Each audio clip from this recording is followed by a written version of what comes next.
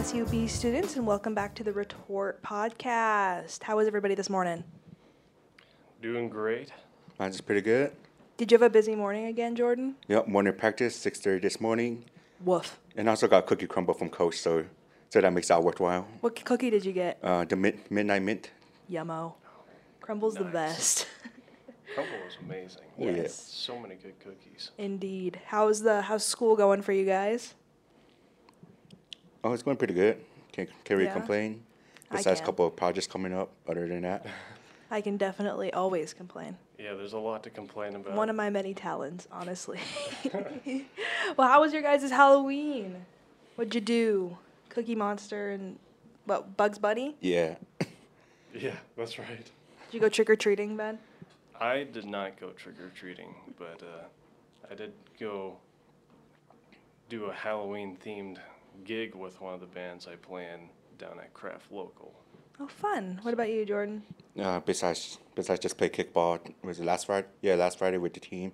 And of course, the team I was on won by a first blowout. Of course. And then in the next game we play a game up to 7. In which case I kicked off the winning single as a walk-off single. Nice. Yeah, I actually went to the Moss Mansion with my parents, and it was a really good time. It was spooky. They had like an event where they tell scary stories on each floor, and I really recommend it, especially during the holidays. They said it's even better during the holidays. So if you're out there, go to Moss Mansion. It's yeah, neat. I've never been to the Moss Mansion before, but It was a little bit spendy, but the reason for that is because they're not funded by the state. So anything that they make from doing events, that's what they use to do maintenance on the house. So that makes sense. that's why, so when you go, you're actually supporting the house. So It's a kinda neat. historical landmark. yes, it's neat, especially if you're a history nut like I am. Alrighty, so student news this week. On Tuesday the 9th, there is a Worker Bee workshop series from 3 to 4 in LI 100. There is also Jacket, Java, and Jams karaoke from 7 to 8 in the sub-atrium. So you should definitely go to Jacket, Java, Jams karaoke because that'll be a sight. It's always fun. Karaoke's always fun. Yeah, Like, especially, doesn't yeah. matter if you're good singing. Yeah, It's for gonna sure. be fun. Oh yeah, definitely. Wednesday the 10th, there's Night on the Van from 4:45 to 6 p.m. You must sign up. There's a native game night and Indian tacos from 5 to 8 p.m. in the Glacier Room. There's also a lecture at 6 p.m. in LI 148 on some differences between East Asian and Western educational practices. If you want to attend that, learn something new. On Thursday the 11th, there's Jacket Volleyball at 7 p.m. in the Alterwitz Gym. And on Saturday the 13th, there's a service Saturday at 9 a.m. in the sub-atrium. There's also Yellow Jacket Volleyball at 12 p.m. in Alterwitz Gym. And then a ribbon skirt workshop from 10 to 2 in the Montana Room. So this service Saturday, I have an inkling that has something to do with animals and animal shelters. So if you're about that, definitely go. In community news, someone crashed into Rimrock Mall. According to Billings PD, a 63-year-old male was taken into a hospital with non-life-threatening injuries when he crashed into Rimrock Mall, drove about 50 feet into the establishment. That's nuts. I think they drove into It was like the batting the cages at the batting mall. cage place. Yeah. And they're like really struggling. The owner of the business, I read an article about it because they had like 12 to 8 lessons a day. And then between that, kids would come in and use the batting cages. And I've seen pictures and it is demolished. And it's going to take them probably like a couple months to get back up and running again. So I couldn't find anything on what happened to the man. Was he drunk? Was he not? It was at like 6:30 in the morning when he did it. But he will be okay. He's taken to the hospital with non-life-threatening injuries. I didn't know he made it all the way into Oh, he the drove establishment. 50 It feet, looked yeah. like he just Bumped into it? demolished Nope. the entrance. Oh yeah. He full sent. Okay, so for this week's main story, I thought we'd do a little bit of history regarding Native American Heritage Month, Montana tribes and reservations, and then a story that Jordan came up with about, who was it about, Jordan? The Pueblo Revolt in Cool. 1680. Yes. Alrighty, so we will start with the heritage of Native American Heritage Month. Yeah, I've compiled a small summary about like how this Native American Heritage Month came to be. And so Native American Heritage Month originated as a day that honored the contributions that Native Americans have made in the United States. The turn of the 20th century was when the push for recognition began to make its way towards the eyes of the American public. Interestingly enough, the first group to set aside a day for the first Americans was the Boy Scouts of America. Any Boy Scouts out there? I Shout out to personally you. am an Eagle Scout, so Oh man. was the catalyst for this event. And he was from the Seneca tribe and the director of the Museum of Arts and Science in Rochester, New York. So in 1915, representatives from Native American tribes around the U.S. Met in their annual gathering, which is the American Indian Association, to discuss and approve a plan to create American Indian Day at the time. This plan included a proclamation made by Reverend Sherman Coolidge of the Arapaho tribe. That name I've- sounds really familiar. Yeah. Coolidge. I've definitely heard that before. I apologize if I butchered the name. Oh yeah, The just tribe. a little disclaimer. Yeah, if we mispronounce anything, we are not doing it with Sincere malice in our hearts. apologies. On September 28th of 1915. In the proclamation, it officially established American Indian Day as the second Saturday in May. This proclamation also contained a formal appeal for Native Americans to be recognized as American citizens. Red Fox James of the Blackfeet tribe went from state to state to gather approval for the country to recognize a National American Indian Day. Then the first state to recognize American Indian Day was New York in 1916. Other states recognized that day on the fourth Friday in September. A few states have rebranded Columbus Day as Native American Day. As they should. Yep, absolutely. However, there still is no national day of recognition at the time. In 1990, although, President George H.W. Bush approved the designation of November as Native American Heritage Month. States followed suit since then, designating the month to recognize the Native American people. Right on. Now I want to recognize some of the tribes here in Montana. And these reservations were cut out in the Fort Laramie Treaty of 1851 and the Flathead and Blackfeet Treaties of 1885. So there is the Flathead Reservation, which is in Pablo, and it contains again, I apologize if I say any of these wrong, the Salish tribe, the Pen de Oriel tribe, and the Kootenai tribe. There's the Blackfeet Reservation, which is in Browning, and that contains the Blackfeet tribe. There's Rocky Boys Reservation, and that's in Rocky Boy Agency, and that contains mostly the Chippewa Cree tribe. There's Fort Belknap Reservation, which is in Fort Belknap, and that is home to the Gros Ventre and Assiniboine tribes. There's the Fort Peck Reservation, which is in Poplar, and that's the Assiniboine and Sioux tribes. And I actually grew up an hour away from Poplar and about 20 minutes away from the Fort Peck Indian Reservation, so it's kind of neat. There's the Northern Cheyenne Reservation, which is in Lame Deer, and that is home to the Northern Cheyenne tribe. The Crow Reservation, which is in Crow Agency, which is not that far from Billings, is home to the Crow tribe. The Little Shell Chippewa tribal capital is landless, but it's headquartered in Cascade County, and that is home to the Little Shell Band of Chippewa. So, shout out to all our Indian reservations here in Montana. And now on to Jordan with his story. So the story that I chose to talk about is the Purple Revolt, which started in 1680. In which case it was like a build up towards the revolt. As As in leading up towards the Pueblo Revolt, the first Spanish conquistador Juan de Oñate was the first governor under the Spanish rule to establish a permanent community as Santa Fe was the Spanish headquarters in aspirations to rule thousands of Pueblo natives that were all scattered across the state of New Mexico at the time, and in which case he succeeded until the Acoma Pueblo decided to revolt in December 1998, in which case this occurred because 1598, yeah, right? 1598. Not 1998. No, not 1598. In which case the Spanish troops came to visit the Pueblo, demanding for more grain from the Acoma storehouses. In which case this wasn't enough grain to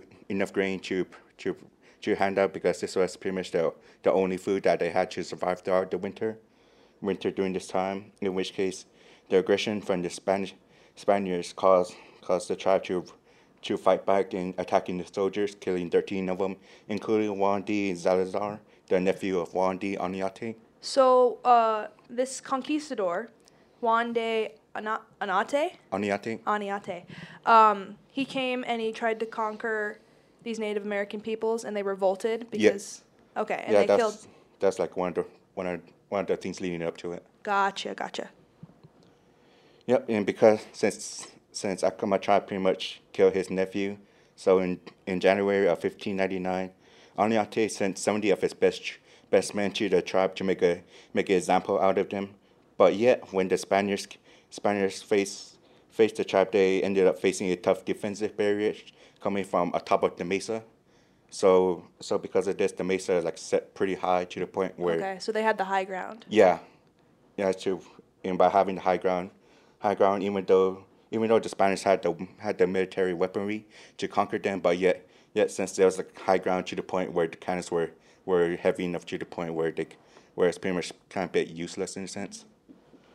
So because of that, 800 Acoma Pueblo people died, and and because of this, Oñate ended up tried and convicted of cruelty to Indians and colonists, in which case was banished from New Mexico, but yet he was filed appeal and was cleared of all charges, in which case Oñate spent the rest of his days in Spain. What the heck? So he was convicted, but he was like, no, I didn't do it. And they were like, you're right. Go home. Yeah, basically. Neat. So he just pretty much got banned. But anyway, since the revolt happened, it pretty much increased tensions between the Spanish and Pueblo natives, as the Spanish continued demanding for more food, clothing, and labor, in addition to prohibited the natives from practicing their religion, in which case disrupted the economy. Even though the Spanish established numerous missions, the Pueblo natives refused to buy into them.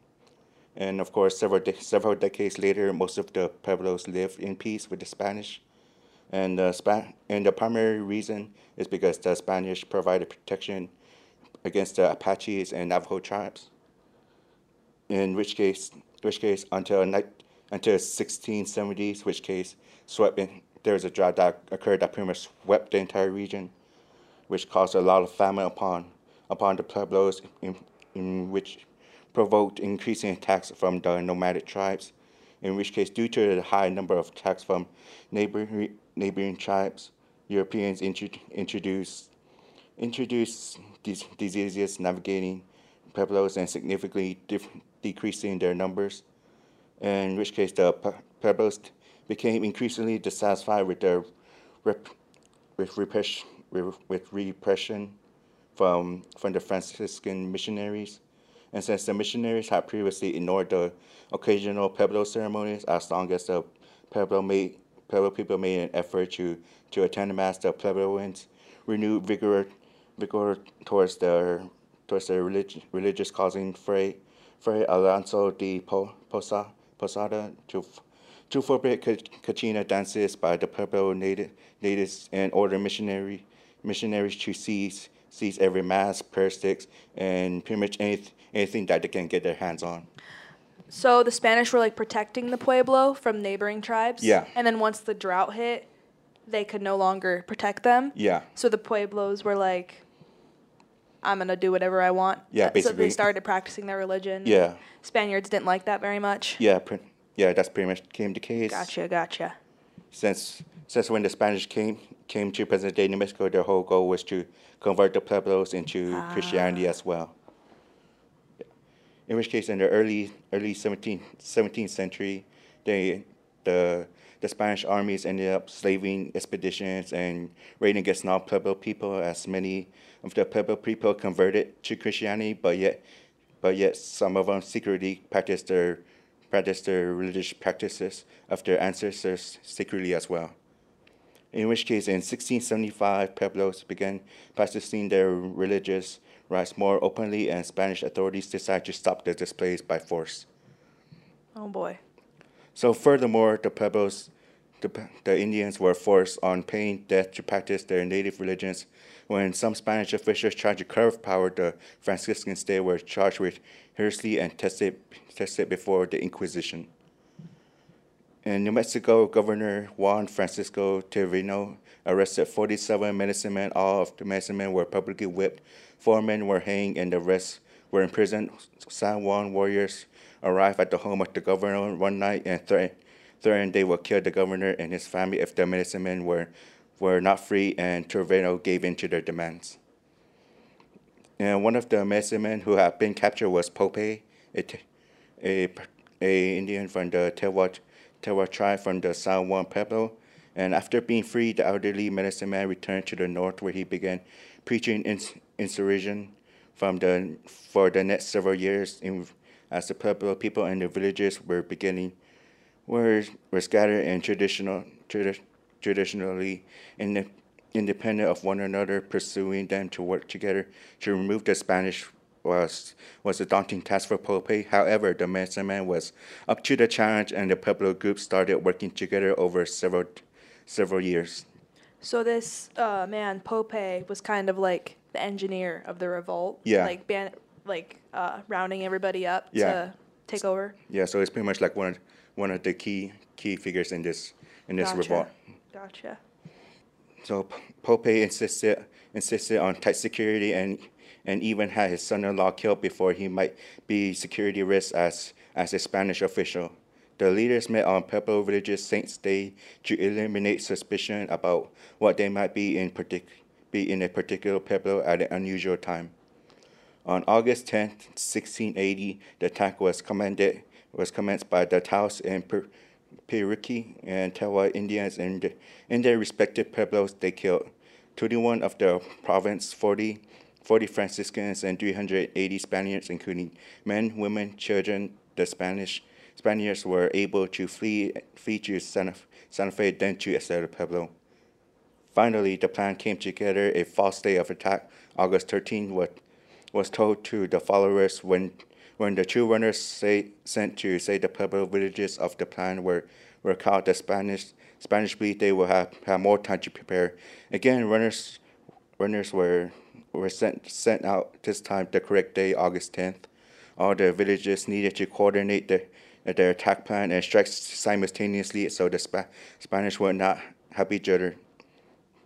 Then the runners carried a knotted cord. Each day they traveled. Some villages were 150 miles from each other. The runner would untie a knot. Each knot represented the number of days until the revolt. That's interesting. So they kept time so that like each day, I got it. So each day they would untie one. Yeah. And then that means that however many knots were left, that's how many days they had to like tell everybody. Yeah. So that's pretty much like their calendar in a way. It's smart. Oh yeah, very, very useful. I would have never thought of that, honestly. No, me either. So at sunrise, August 10th, the attack began. Each fighting group had assigned a group of Spanish people and property to destroy. By the end of the day, only 5 Spanish people north of Santa Fe survived. Gathering the horses, food, and weapons of the enemy, the Pueblo headed to Santa Fe.